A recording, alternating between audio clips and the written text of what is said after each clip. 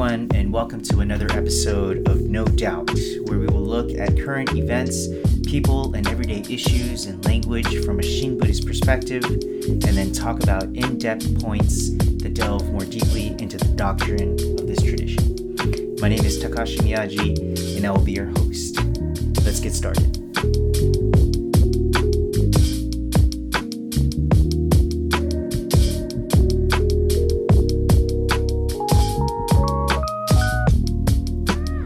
Today I'd like to focus on groups that willfully take part in misinformation. These are worldviews that try to influence the general population based on conspiracy theories. How can we look at this new wave of people who are intentionally looking at the world in such a way that is completely unfounded and based on conspiracy theories? Something that I saw in this documentary that talks about this is that, according to one commentator, the American dream is something that people hoped to be able to accomplish in their lives and through their hard work. In other words, if I work hard and lead a life that is strictly disciplined and ambitious, then no matter what my socioeconomic status previously was, no matter what color skin I have or where I come from, that I would be able to achieve success and live a life of wealth and abundance. This is the American dream and what America was supposed to be providing me. This is what the American values is and what America was founded on. So when many people don't achieve this dream, then what happens is that many people get angry and frustrated with their lives because they are unable to achieve the success that they were promised. Of course, this is assuming that I've done the hard work, right? But really, who here doesn't feel like they work hard, right? But this issue of entitlement will be left for another time. Right now, I want to talk about this idea of not achieving the American dream. So with this anger and frustration, then there must be someone or something that is keeping me from being able to attain this success. There's got to be some reason, other than me, of course, some reason that is hindering my success and the wealth and abundance that is due to me. This is the fertile ground in which conspiracy theories can take hold, because with conspiracy theories, now people have a reason to believe that they are being kept from being able to attain success and wealth. These conspiracy theories fill in the gap of wondering why I'm not being able to achieve the American dream that was promised to me. In other words, there is something going on in the upper levels of government or those with power and behind closed doors that is keeping the rest of us hardworking people from being able to attain success. Someone or some group of people are conspiring. These people with power and influence, they are conspiring to keep other decent, hardworking folks like us from being able to reap the benefits that we sow. So then these people buy into conspiracy theories and ideas that are completely unfounded with no evidence whatsoever. These people lose touch with reality because now, whenever something doesn't go their way or fit their worldview or fit their narrative, then it must be some kind of conspiracy that is keeping them from attaining the truth or success that is due to them. So keep in mind, my point in talking about this issue isn't to call out a specific group of people who lean on a certain on a certain side of the political spectrum, right? After all, either side and everything in between is susceptible to believing in this way. Why do I know that? Because we are human.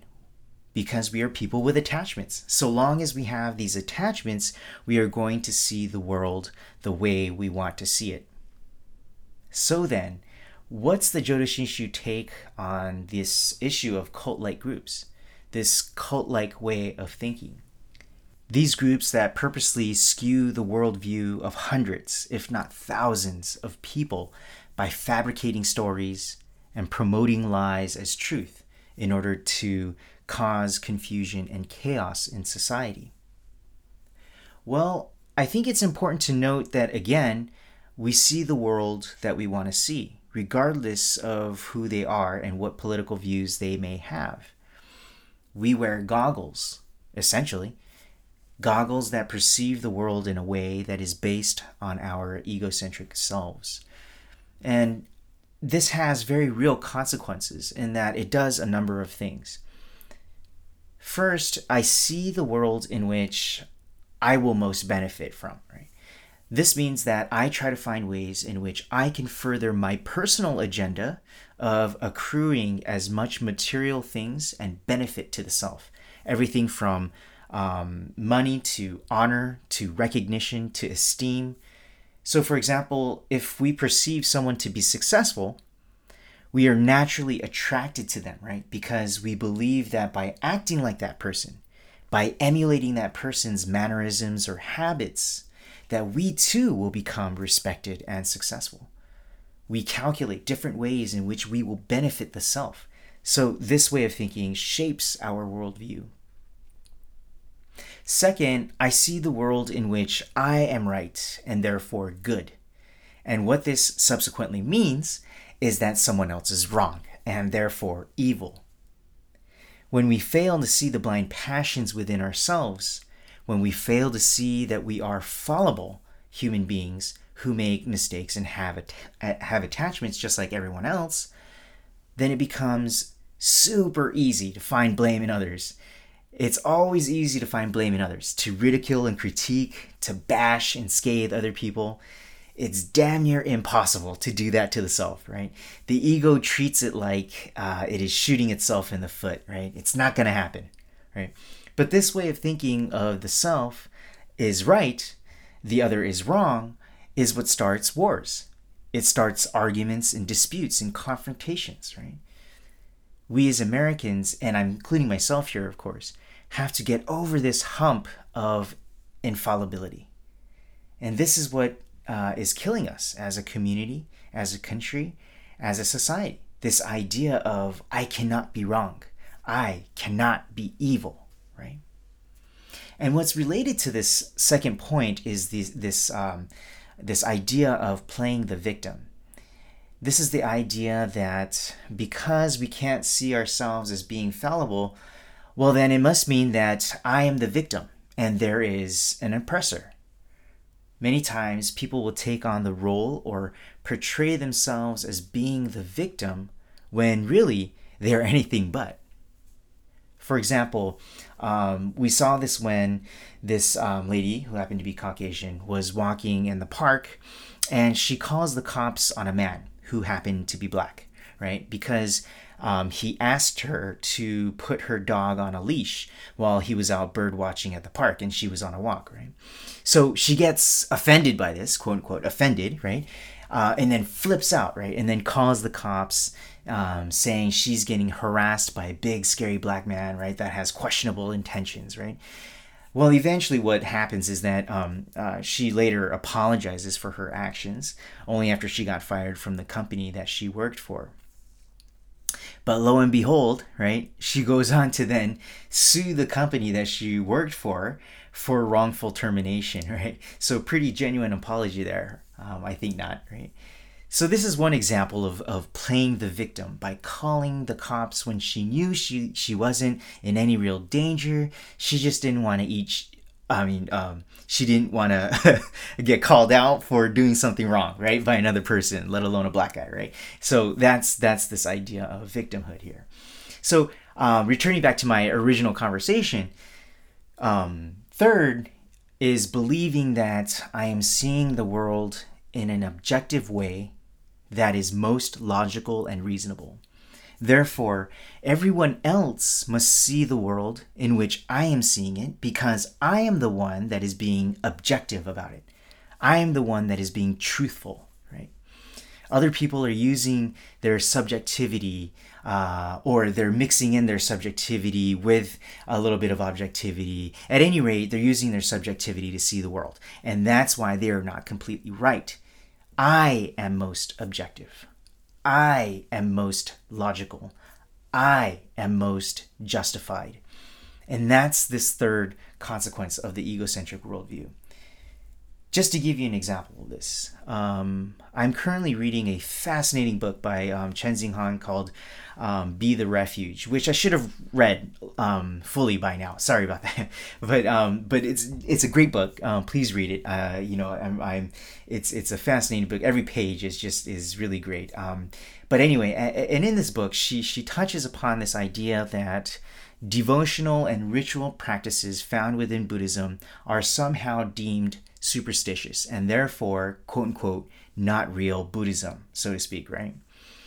Whereas this idea of taking only the philosophical points and using sitting meditation to be somehow the true, authentic, and pristine version of Buddhism because it is the logical teaching that Shakyamuni Buddha himself did and taught. So again, here we see this idea that American Buddhism, defined as this quote-unquote logical and practical Buddhism, is the right and most objective form of Buddhism. And all other forms of Buddhism have, over the years, gone astray from the original quote-unquote or pristine Buddhism. It utterly surprises me that here in the 21st century, we are still combating this false narrative of what Buddhism is supposed to be. And by false narrative, what I mean here is that Buddhism is supposed to be this monolithic tradition that has somehow this pristine form of Buddhism that we all need to get back to, right? And who makes that decision? That's the question that I want to ask. Who are you to tell me what Buddhism is or is not, right? I've been studying this tradition and I know what I've seen. Why is it that I have to be subjected to engage in practices that you're telling me that I have to do, or because that's what your image of Buddhism is, right? So that's something that I don't agree with.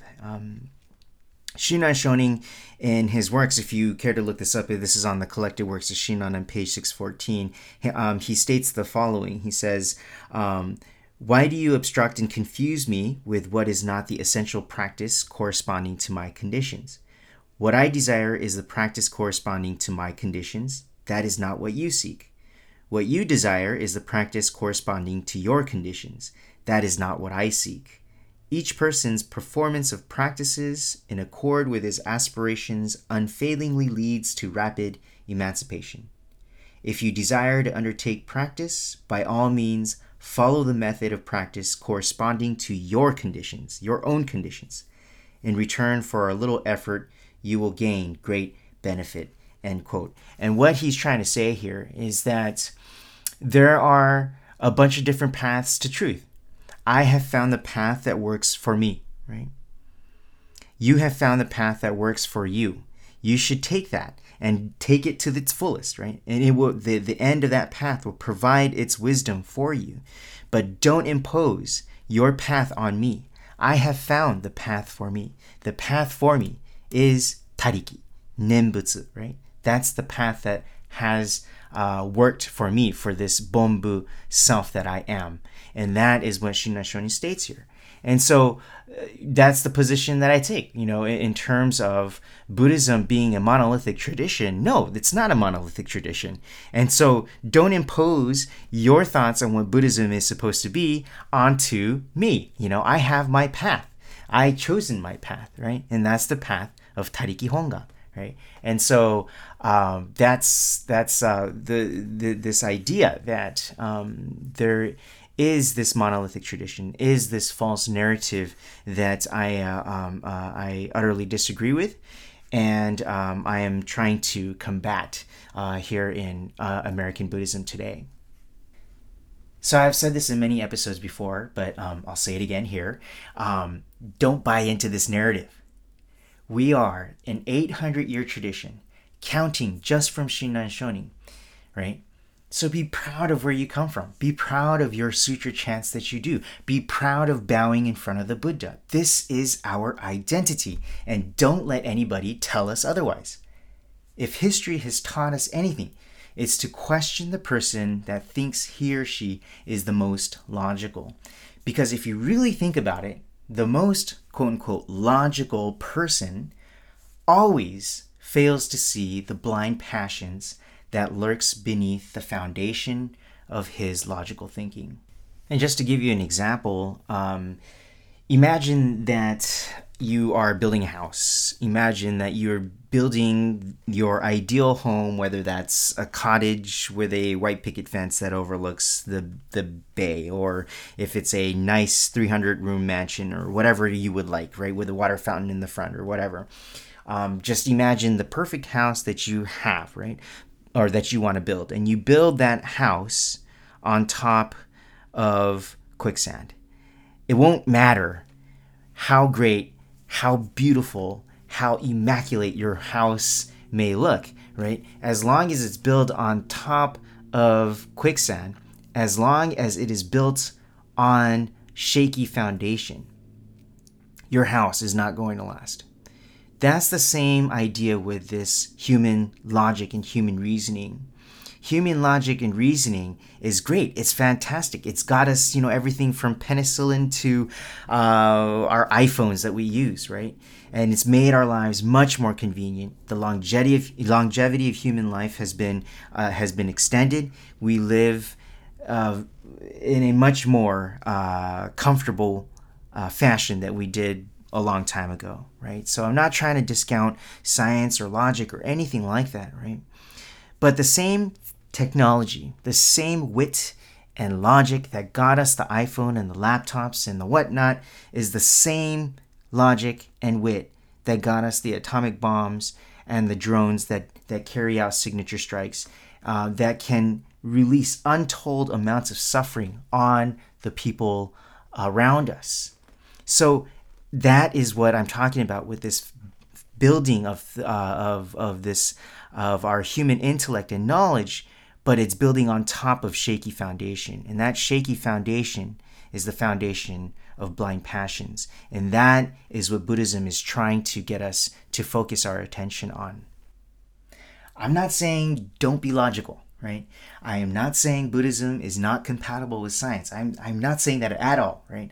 All I am saying is that as long as we are beings with blind passions or beings with attachments, we will use that logic for an ulterior motive, which almost always is for egocentric purposes. So just to recap what the consequences of egocentric thinking are, one is we will try to find a way that benefits the self the most. Two is I am right and good, the other is wrong and evil. And one perfect way of portraying this is that I am the victim. And three, I am the most logical and justified. And therefore, my way of looking at the world is the best way. My way is the most truthful. All of these components put together make up our goggles, the way we view the world. So when we look at the world, everything, and I mean everything, is judged based on this standard, based on our goggles. Everything from where you go to get your favorite cup of joe, to where you get your gasoline, to what kinds of people you are attracted to the kinds of clothes that you wear, to your political views. Everything is judged based on this standard that you have. How then do we get past it? Well, Jodo Shinshu says we can't. We can't get over this. But coming to this admission is half the battle. Actually, it's all of the battle, right? When we come to see that we cannot ever take these goggles off, that's when the real conversation can begin. Because that's the moment when we realize that we cannot realize. That's the moment where panic sets in. It's kind of like, realizing that you're never getting out of prison. Not that I've ever been there, but, it's kind of like realizing that. Or that you're never going to break free from the straitjacket that someone put you in. There's only this sense of utter hopelessness that you can't get out of this maze, that you're stuck in it, right?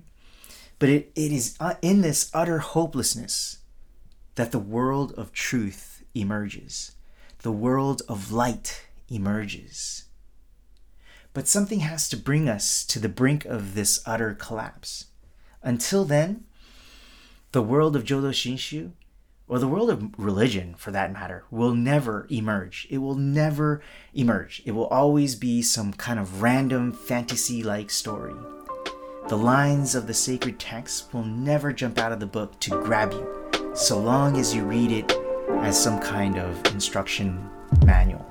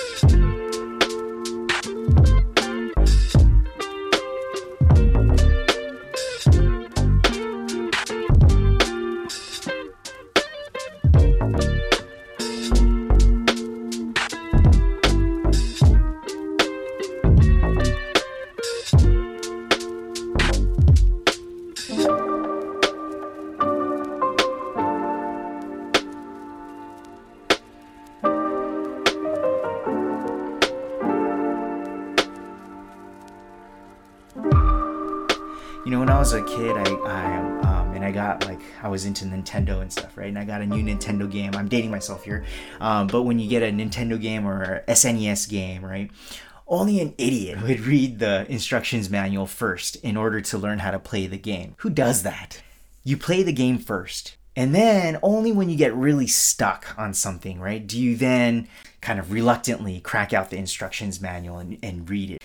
You know, that's what this is kind of like. When we first read the sacred texts, whatever that sacred text may be for you. For us, Jodo Shinshu Buddhists, it's the 3 Pure Land Sutras, the 7 Masters, Shinran Shonin's writings, and Nenyo-sama's writings. When we first read them, quite frankly, it's a bunch of crock.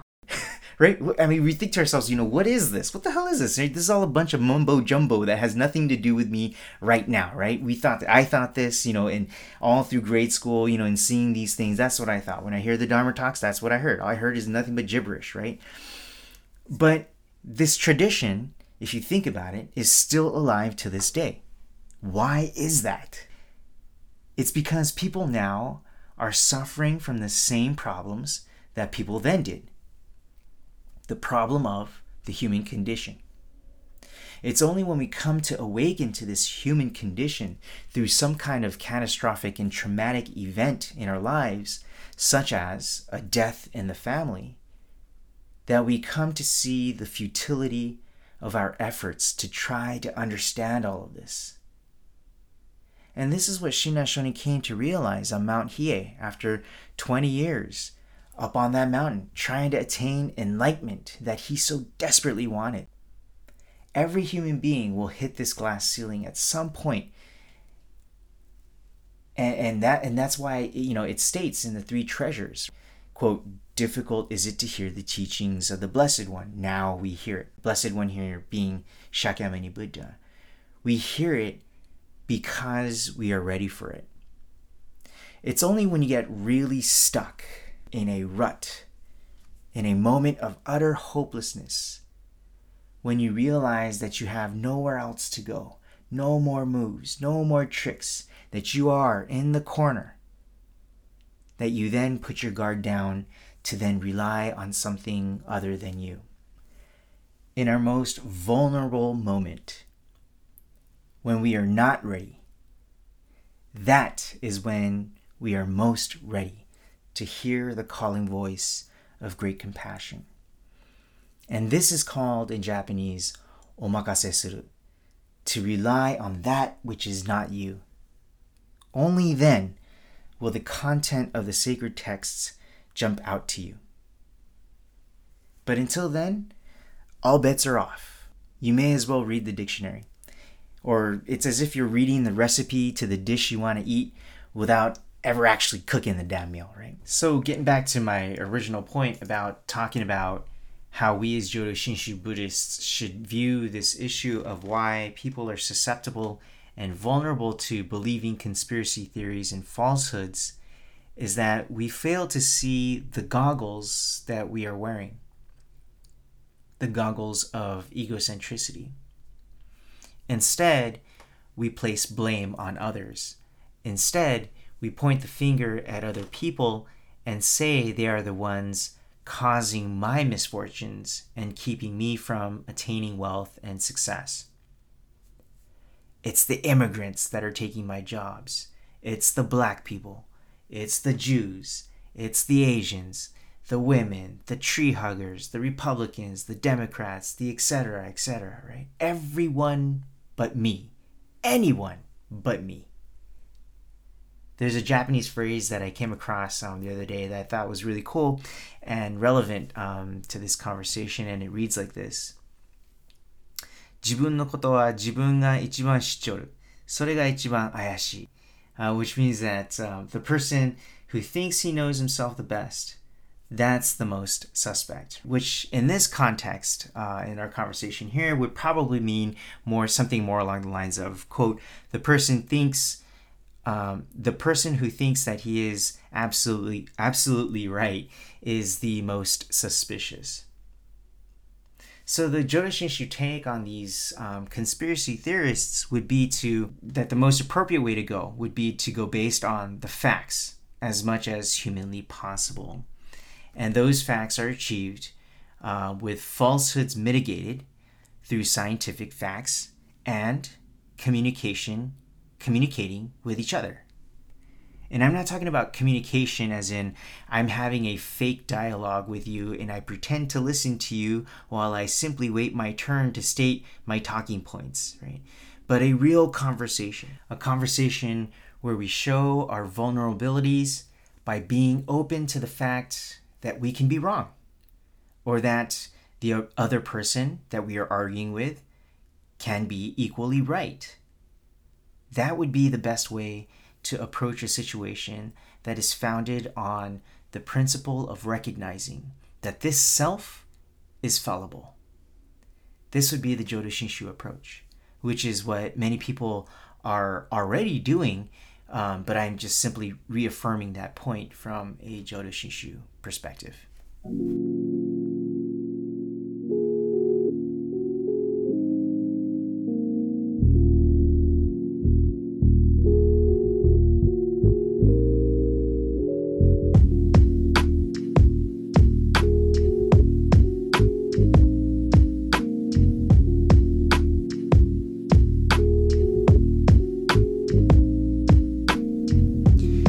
Thank you for tuning in today to another episode of No Doubt. I am your host, Takashi Miyaji. As the Master Shandao states, quote, "May we together awaken the Bodhi mind and be born in the realm of serenity and joy." End quote. Take care, Dharma friends. Until next time, Namo Amida Butsu.